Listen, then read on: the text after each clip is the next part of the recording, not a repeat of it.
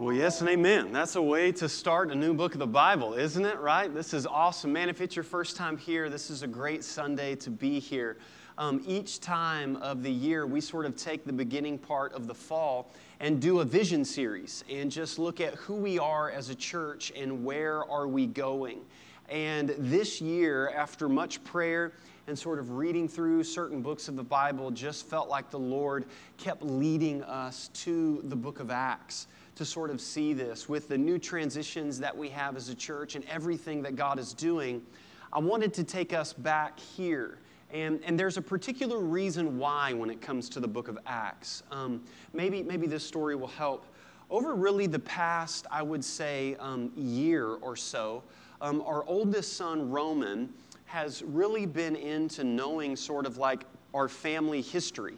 And so we've unfortunately had, over the past year and a half, a few family members pass. And when that happens, it inevitably sort of starts the conversation of, well, you know, who were their parents and who were their parents? And have your kids ever done that? Like, who was your dad and mom? And who was your dad and mom? And who was their dad and mom and everything like that? And Roman just sort of caught fire when it comes to understanding the family history. And through a lot of other people talking in the church and recommending something to him, Roman stumbled up on Ancestry.com, right? So maybe you guys have done this or been a part of this.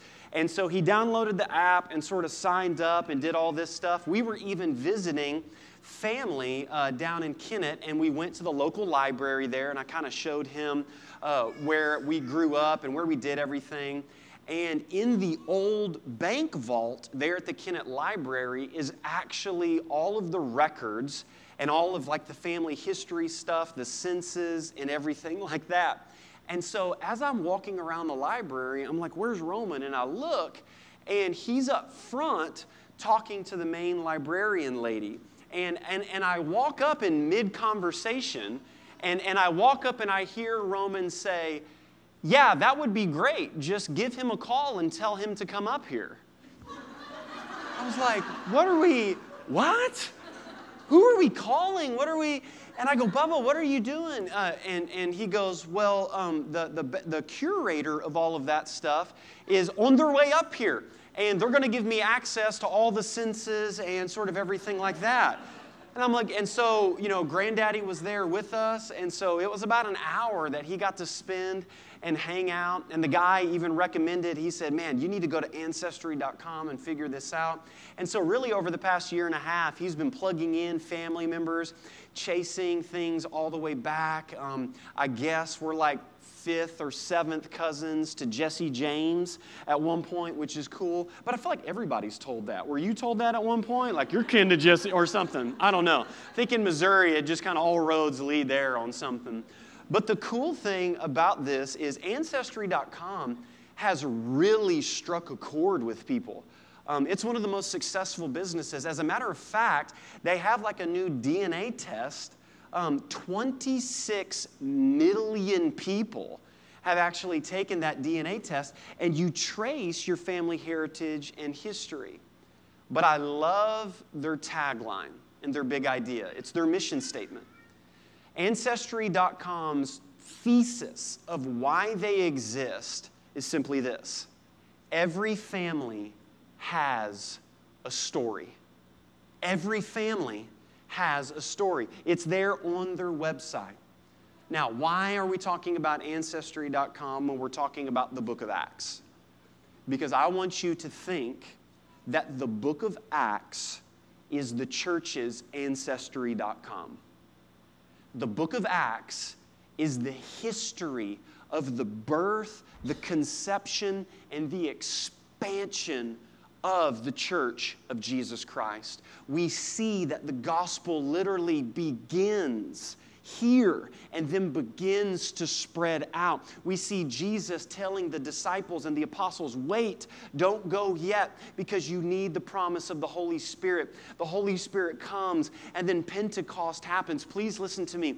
What is so amazing about what happens in the book of Acts is that literally because of what took place in the book of Acts, you are sitting where you are in Butler County, Missouri in 2021 singing praises to Jesus Christ because a revolution began in the book of Acts.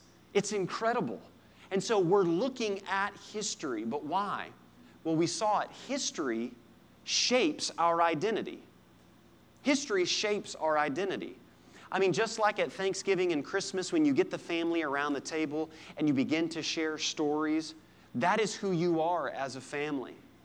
And some of us even struggle when it comes to talking about the past or when it comes to talking about history. Because some of us think that our past defines us and that, the divorce or the addiction or can I just say this? This isn't even in my notes. Your past doesn't define you. And that's good news. Your past doesn't define you, but it does explain you. It's the reason why we respond the way that we do to things. It's the reason why we are where we are. And what we're going to do in this series is we're going to go back to the roots. We're going to look at where the church began. And then all through this series, we're going to ask ourselves, is this who we are today? Is the church that we see on the pages of Scripture in the book of Acts, is that the church that we are today? I'm a fan of history. I think a lot of people are. But traditionally, there's really only like 3 types of people that study history. Like historians, scholars, admirers, and then there's soldiers. And when we come to the book of Acts, there's a great fear that I have. One of them is that we study it in the past tense. That we say things like, look at what God did back then. This is what the church was. This is what God did. How should we study it? Well, I think there's really 3 ways that we shouldn't study it. The first one is this. We shouldn't study it like cold historians. We shouldn't just go back and sit in our ivory tower and go, well, look at what God did back then. Yes, this is the history of the Church of Jesus Christ. And clearly the Baptists began with John the Baptist, right? Or anything like that. I'm just not interested in always arguing about church history and, well, we're this denomination because, brother, amen, and you're supposed to love Jesus, but you're like really mad about it, and I don't want to do that. I also don't want to do it as like a casual admirer. Somebody that's just really excited to kind of look at what God did back then as sort of like a fan, and you're able to sort of tell of the history. I want to study the book of Acts like a committed soldier. I want to study the book of Acts and ask God, are we doing this today? Listen, can I just, all full cards on the table today? I'm so excited to start this book of the Bible. We sort of just always study books of the Bible here, but I'm really excited about this because my prayer is this. When I look and read in Acts and I see people getting healed, I want God to do that now.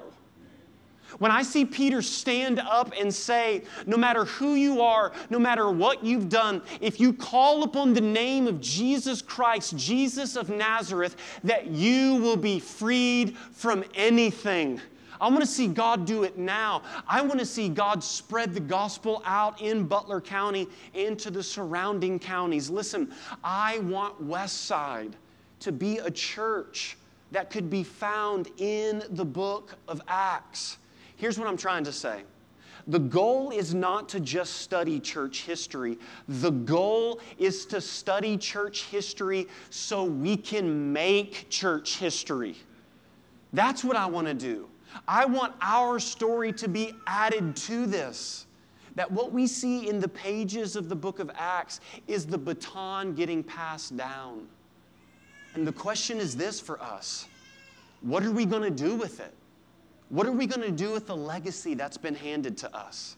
So here we go. We're going to dive in, okay? This is how we always start and sort of study a book of the Bible. If you're ready, turn to your neighbor and say, jump, jump, jump. Here we go. We're ready to jump in, all right?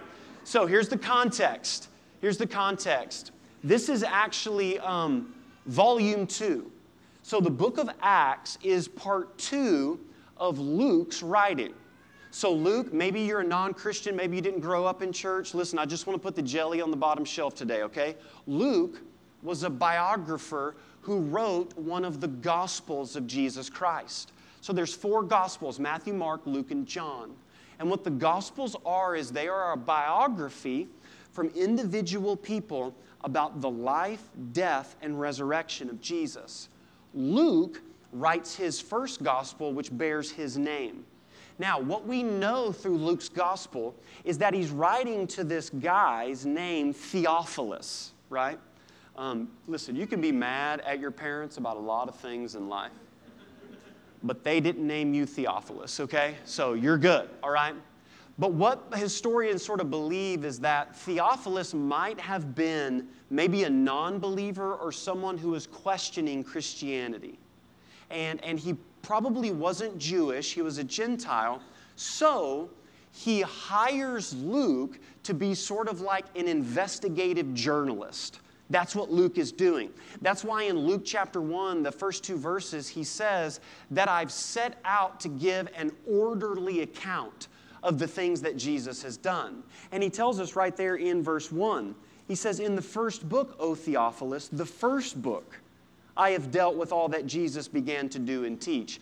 So listen, it's the continuation of that. And did you know, fun fact, that Luke, with his gospel and the book of Acts, writes more of the New Testament than any other author. That's how big these 2 volumes are. The date is somewhere around 70 to 80 AD. That's important, and you'll learn about it in just a second. The purpose, why is he writing it? Well, we know that he's probably like an investigative journalist, and he's writing to people so they can have certainty. So check this out. What we know is that when we see like the birth narrative of Jesus, the Christmas story, if you will, every time we see Charlie Brown, every Christmas read that and all that good stuff, we know that Luke went and interviewed Mary. How cool would that be? Like, he asked her questions, and then what did the angel say? And the angel said to me that I was pregnant. And I was like, what? Right? Like, all kinds of stuff. So Luke goes around and either interviews the person that was there as an eyewitness or interviews other people that were there. Here's the reason why I'm spending so much time on this. Please don't miss this. Listen, the Bible that you hold in your hand, you can believe with certainty. You can believe in certainty. Listen, this is not a book of fairy tales. And listen, if you have beef with the Bible, it has to be more than just a 5-minute YouTube clip that you saw where some guy was like, well, I don't really believe the Bible. Listen, we can back up the events that have happened in the Scripture with history. And this is what Luke is doing. But it's the continuation of volume 1. And really, the book of Acts is a breakdown and fulfillment of what Jesus says in Luke 24. Listen to these words. And Jesus said to them, thus it is written, that the Christ should suffer and on the 3rd day rise from the dead. Hey, that's good news, right? You probably should have said amen, because that's about Jesus beating death and raising from the grave. So I'll read it again, and you'll go amen. Okay, ready? Here we go. And he said to them, thus it is written, that the Christ should suffer and on the 3rd day rise from the dead. Amen. Right? And that repentance for the forgiveness of sins should be proclaimed in his name to all the nations, beginning from Jerusalem. And you are my witnesses of these things. And behold, I am sending the promise of my Father upon you, but stay in the city until you are clothed with power on high. What the book of Acts is a fulfillment of the great commission that Jesus gave to his disciples. And that literally, when Jesus says in Jerusalem, Judea, and Samaria, and to the ends of the earth, that's the outline for the book. You could literally put a map and the book of Acts over each other, and it would break down in sequence as to what it is. So what's the purpose? Why are we studying the book of Acts? Well, it's this. Acts shows the ordinary people of God, filled with the Spirit of God, proclaiming the kingdom of God to their neighbors and the nations. That's the book of Acts.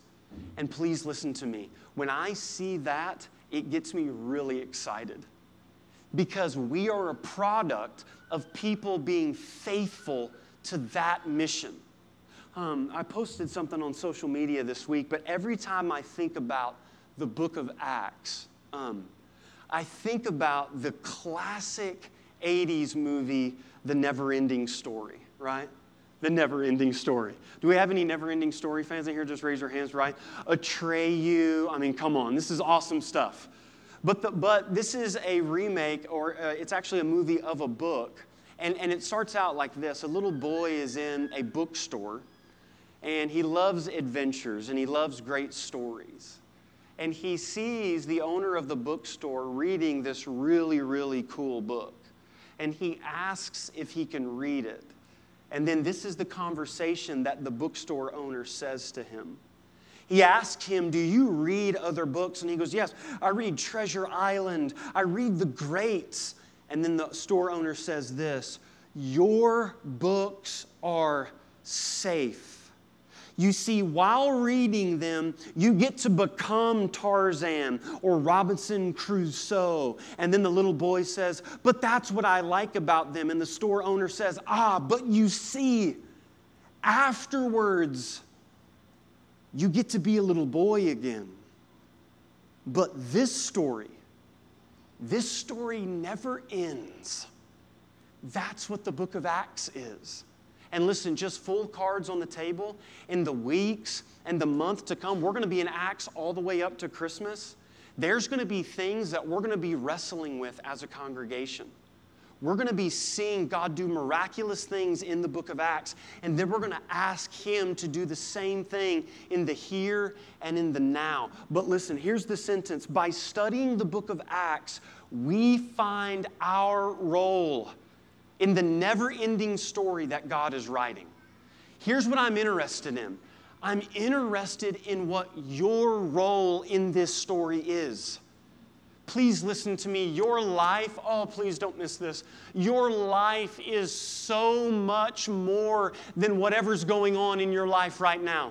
It's so much more than mortgages, than what's going on in the news, than COVID, whatever drama. Listen, your life, you were created on purpose and with a purpose. And you have a role in this story that God is writing. And just to show you, how this story fits into the larger story, can you help me with this? I want to show you guys how all the way from the book of Acts to where you're sitting right now in Poplar Bluff, Missouri, in Butler County, how it connects.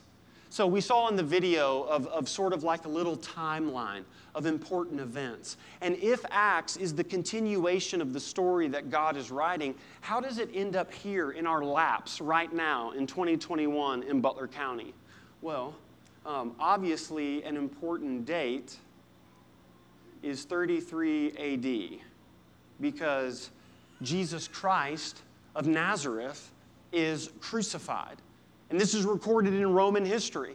You can check this out through Josephus, who records that there was a Galilean, a man who had a great following, who taught, who was murdered by the Roman government. And Josephus, a Roman historian, even says himself that it appears that this Galilean rose from the grave, because they can't find his body. They don't know where he's at. And so this sparks some controversy, which leads us to 40 days later. And 40 days later, the Holy Spirit descends, Pentecost. And we see that these ordinary disciples begin speaking in the language of other nations. And now the gospel is proclaimed and heard by an Ethiopian, by people in surrounding nations and surrounding countries. Things begin to change. And then the next date that we see as it continues is 49 AD. That's Acts 17. That's the first church council. The first church council in Acts 17 is they convene together and they say, wait a second. Can you be a follower of Jesus without being Jewish?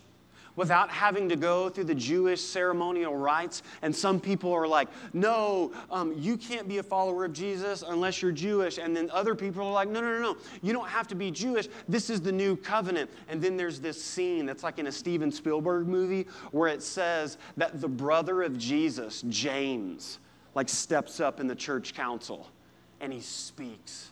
And he says that this gospel's for the whole world, and that Jews and Gentiles are called into God's kingdom. It is a very, very important date. And then as we continue on in 69 AD, for the two nerds that care in the room, Saint Ignatius is commissioned as the first pastor of a church who's not a direct apostle of Jesus Christ. And so we see this. You can actually still go to the church this day. Now, a couple hundred years is unfolding during this timeline, and Christianity is still maturing. And then one of the most important dates that we see is 325 AD, and we have the Council of Nicaea, which is where we get the Nicene Creed from. And so what this is to clarify what Christianity is, because it's spreading to other countries and it's going to other places, and then false gospels begin to pop up, and pastors and teachers are like, wait a second, that's not the message that we've received from the apostles. So the church formally comes together and clarifies everything that takes place. After that happens, we see a massively important date, which is about 380, which is when Constantine makes Christianity the national religion of Rome. So up until this point of about 380 AD, Christianity had no buildings. They met in homes or in the Jewish synagogues. So question, what do great rulers and political figures do in order to leave their heritage? Statues or buildings, baby, right? Because they know if they build those, that will outlast how long they live. And for the first time, something happens with this Christianity thing. And now a lot of people question even, was Constantine really a believer? But at this point in 380, listen guys, we're not talking a couple hundred years, that a majority of Rome claimed to be Christians. Rodney Stark, a historian, says that through the history of humanity, we have never seen a movement spread like Christianity. And do you know how it spread? Not through the powerful. The majority of the Roman population were also outcasts, slaves, and poor. It was always identifying themselves with the marginalized people. So from 380 AD, we move on to 397 AD, which is the Council of Carthage. Why is Carthage important? Because the Council of Carthage is where they close the canon of the Scriptures. So that's why we have these 66 books written by 44 different authors over 3 continents, multiple languages, one hero, Jesus Christ. And so that's where they say these letters we can trace back not from a few hundred years to the people that wrote them. Listen, this is why this is so important to understand. If you take any other religious text, it is hundreds and even thousands of years late of being written down from when the actual event happened. But what we have in Christianity is these things being recorded not even 100 years after it happened. And in ancient literature, that is a big deal. So from the Council of Carthage, we move on to 451 AD, which is another council about the deity of Jesus Christ. Was he fully God? Was he fully man? Was he half God, half man? Like 7%, 6%? And from that one is where we get the Chalcedonian Creed, where we get Jesus Christ was fully God and fully man in order to fully bridge the gap between God and man. So now at this point, Christianity is still continuing to spread. And then it happens. Turn to your neighbor and say, uh-oh. We have a church conflict in 800 AD. I'm telling you, church fights and church conflicts go way back, okay? Way back, right? What we have in 800 AD is one of the first conflicts where now we get the Roman Catholic Church.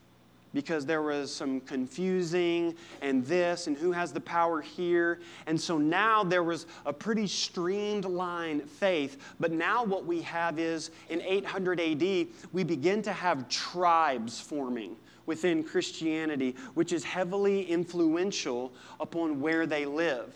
So around this time also, in about 1000 AD, we have the Russian Orthodox Church, right? And guess what? They're like still doing the same thing that they did then, all right? Nothing's really changed with the Russian Orthodox Church. They're still doing the exact same thing. But what we see is the gospel now spreading far and wide and having massive social implications. And then there is the very sad part of the 1200s where we get the Crusades. This is not a flattering part of church history, but it's something that we can't deny. What Augustine said is that the church is not perfect, and he uses strong language, but she is my mother. And in 1200 AD, we see the Crusades, and we see men take a vow to be a follower of Jesus Christ and go into villages and murder people who wouldn't convert to Christianity. But there's this remnant. There's still the purity of the message that's there. This thing keeps spreading and it keeps moving. And then if you fast forward a little bit more, we get to 1492.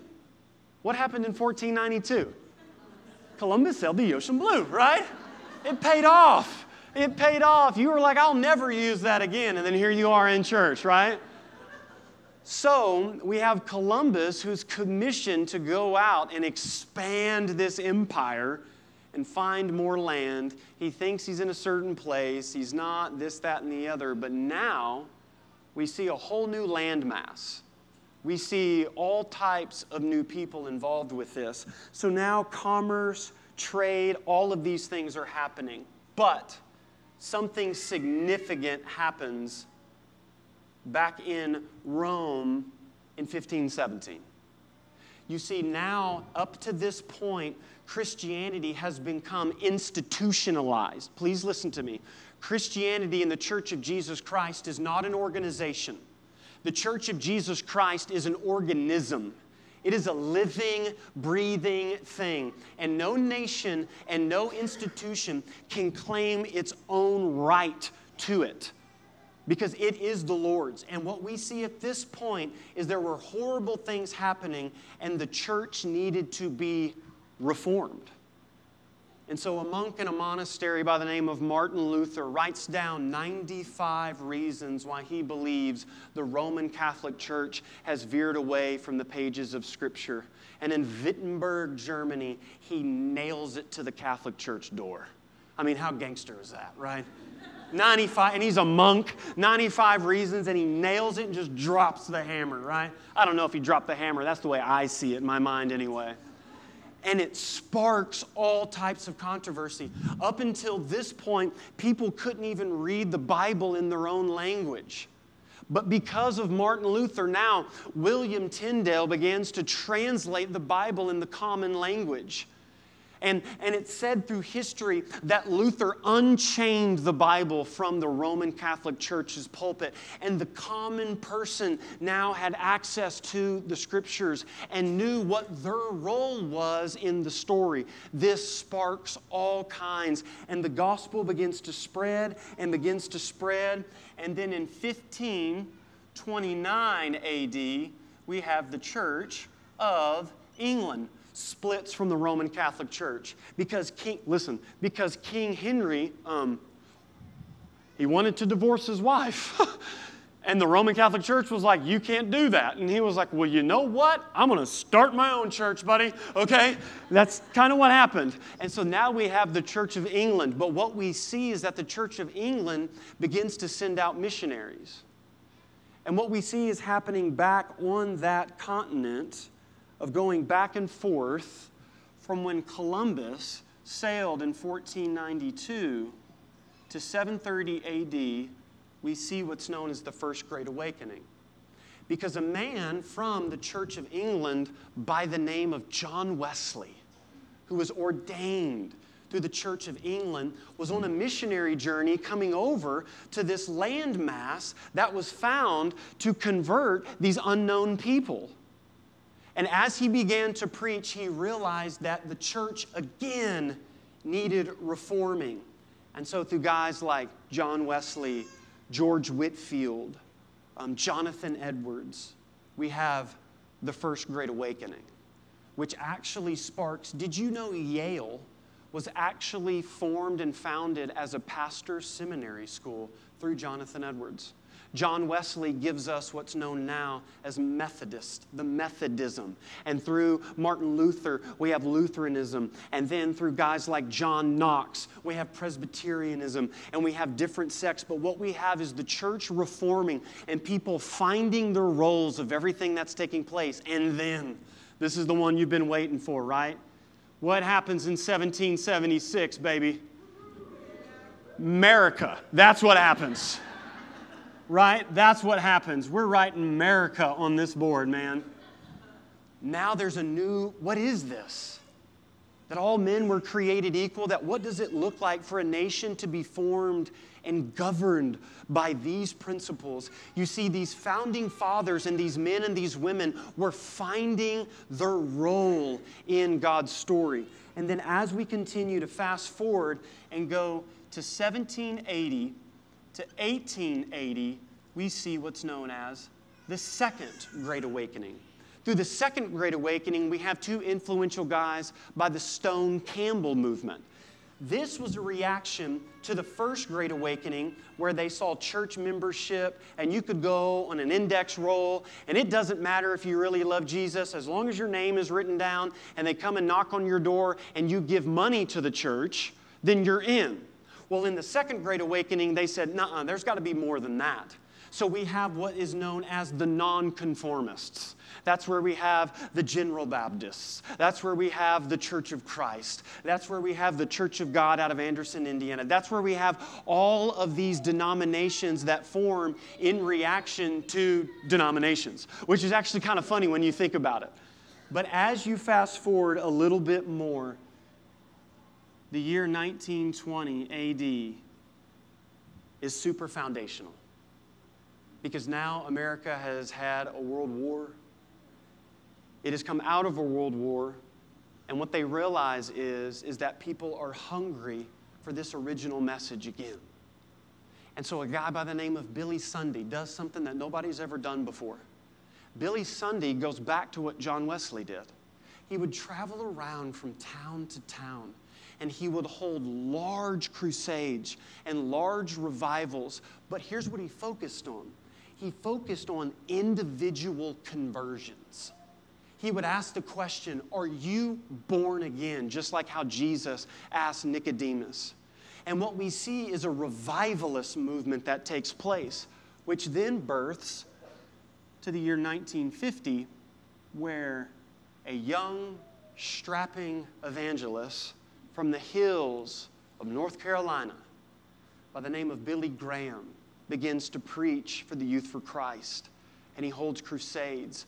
The nation had never seen one man be able to spread this message so far. And it had such an impact on local area churches that the highest recorded attendance of church in the history of America is between 1950 and 1964. Just ask your parents and your grandparents if they aren't a part of a mainline denomination like a Methodist or a Presbyterian church. Most churches, including this physical church, were built during this time period or a little bit after. It was a boom that was taking place. And then as you continue forward,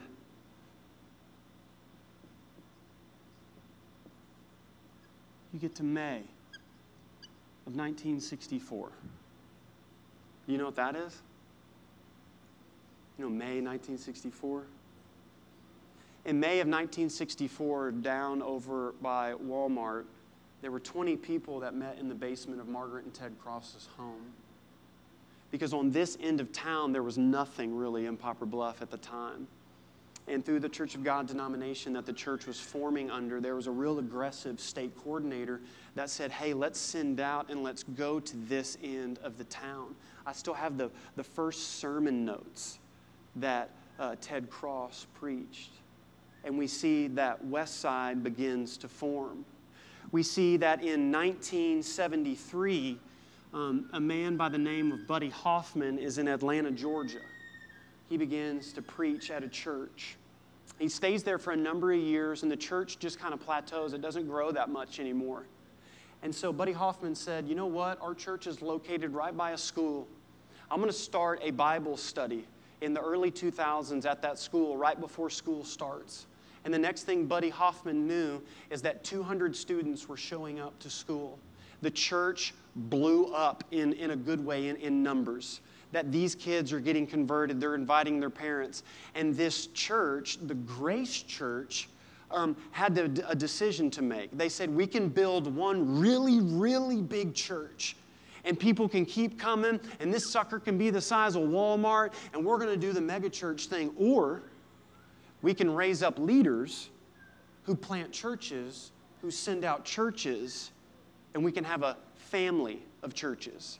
And so in the early 2000s, the Grace Family of Churches was formed, by which a month ago, Westside voted to become a Grace Family Church. Hey, listen. From May of 1973 all the way to 33 AD. This is our story. But do you know the question that I have now? That's great, and that's fun, and that's cool. But here's my question. What's next? What's next? Who's next in this? What is our role that is to take place in this story? And so listen, if I was to summarize for you what we're studying and why we even have the name, you can leave that there, it'll be good. The name, Rooted in Renegade, it's this. Disciples are rooted. Disciples are rooted in the words of Jesus, and renegades in the continued works of Jesus. It comes right there from verse 1. Look at what he says. He says, in the first book, O Theophilus, I've dealt with all that Jesus began to do and teach until the day when he was taken up. Did you catch it? All that Jesus began to do and teach. Well, why didn't Jesus finish what he started? Because he left it to the church. And the church is rooted in the very words of Jesus, what Jesus said, what he taught. And we are renegades in the works of Jesus, that we're going to the marginalized, that we're giving away money, that we love people that the world says that can't be loved. And there's this band of misfits, these ordinary people that are filled with the Spirit of God, that have found their role in the story in order to pass it on and to continue the kingdom of God to be moved out. So when we look at what it is to be rooted and renegaded in the works of Jesus, I want you to think about it this way. There's a great error, and I'll do this in closing. There's a great error when it comes to church. Let's do this. Let's call this the words of Jesus, a high view of the words of Jesus, and then this is the works of Jesus. Here's a high view of the works of Jesus. Churches fall in a number of categories. Like we like to say, there's a ditch on either side of the road. Sometimes churches have a very high view of the words of Jesus, but a very low view of the works of Jesus. And I would call that the conservative era. You're like, what? We're not conservative? Well, listen, I have no intention to be a conservative church or a liberal church. My goal and vision is to be a biblical church. Because if you're not getting it from the right and you're not getting it from the left, then you're not preaching the message that Jesus is preaching. And so oftentimes, if you have a high view of the words of Jesus, we've got to have Bible studies. We got to do ivory tower stuff. We got to memorize. You got to get that sash that has all the things on it so your mom and dad can go to bed at night knowing that you're going to go to heaven because you got all the buttons that you were memorized on the thing and all that stuff, right? That's great and that's good. But did you know that Jesus looked at the men and women who had memorized the first 5 books of the Bible and said, you know God's Word, but you're never going to make it into eternity. You're never going to spend eternity with God because you search the Scriptures for life and you don't realize that the Scriptures turn to me. So there's a high view of the words and low works, but then if you did high works, low words, that's where I would say that's the liberal church's era. That's their error. Because it's, man, we don't need to read the Bible. We've read the Bible enough. What we need to do is we need to feed the poor, man. That's all we got to do. We need to go dig wells. Man, there's people right now who don't have clean water. And if we're not doing that, how in the world, and listen, we don't need to evangelize them, okay? What we need to do is we need to love them. And we're not going to be all this churchy. Listen, am I interested in giving clean water and feeding people that are hungry? Absolutely. That's the bare minimum of our faith. But please listen to me. Faith comes by hearing, and hearing by the Word of God. We don't just feed someone or give them clean water and then let them go on their way. We also share the gospel with them and say that God has come in the person of Jesus Christ and that your sins can be forgiven and that you can spend eternity with Him. And then there's the other error, a church that's low on the words and low on the works, and I just call that the country club. You guys have been at that one, right?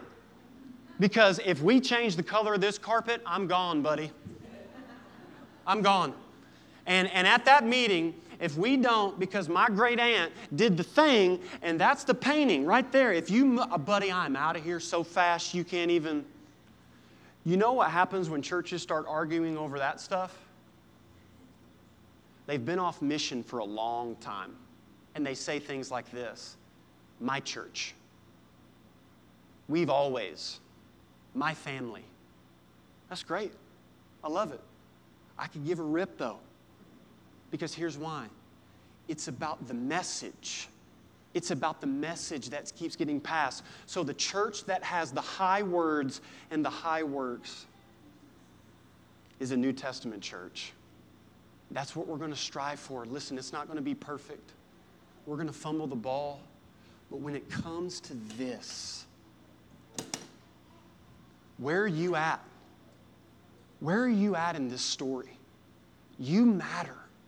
Listen, I believe God has great things in store for us. So in closing, I have 2 questions.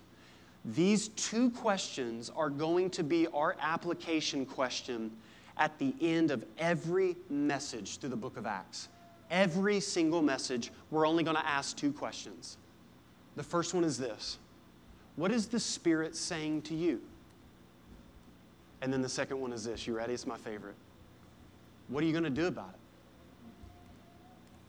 Because please listen, if you just want to come and listen and sing some songs because it brings up nostalgia about this era, that's great, but you might want to stay home and watch Dr. David Jeremiah.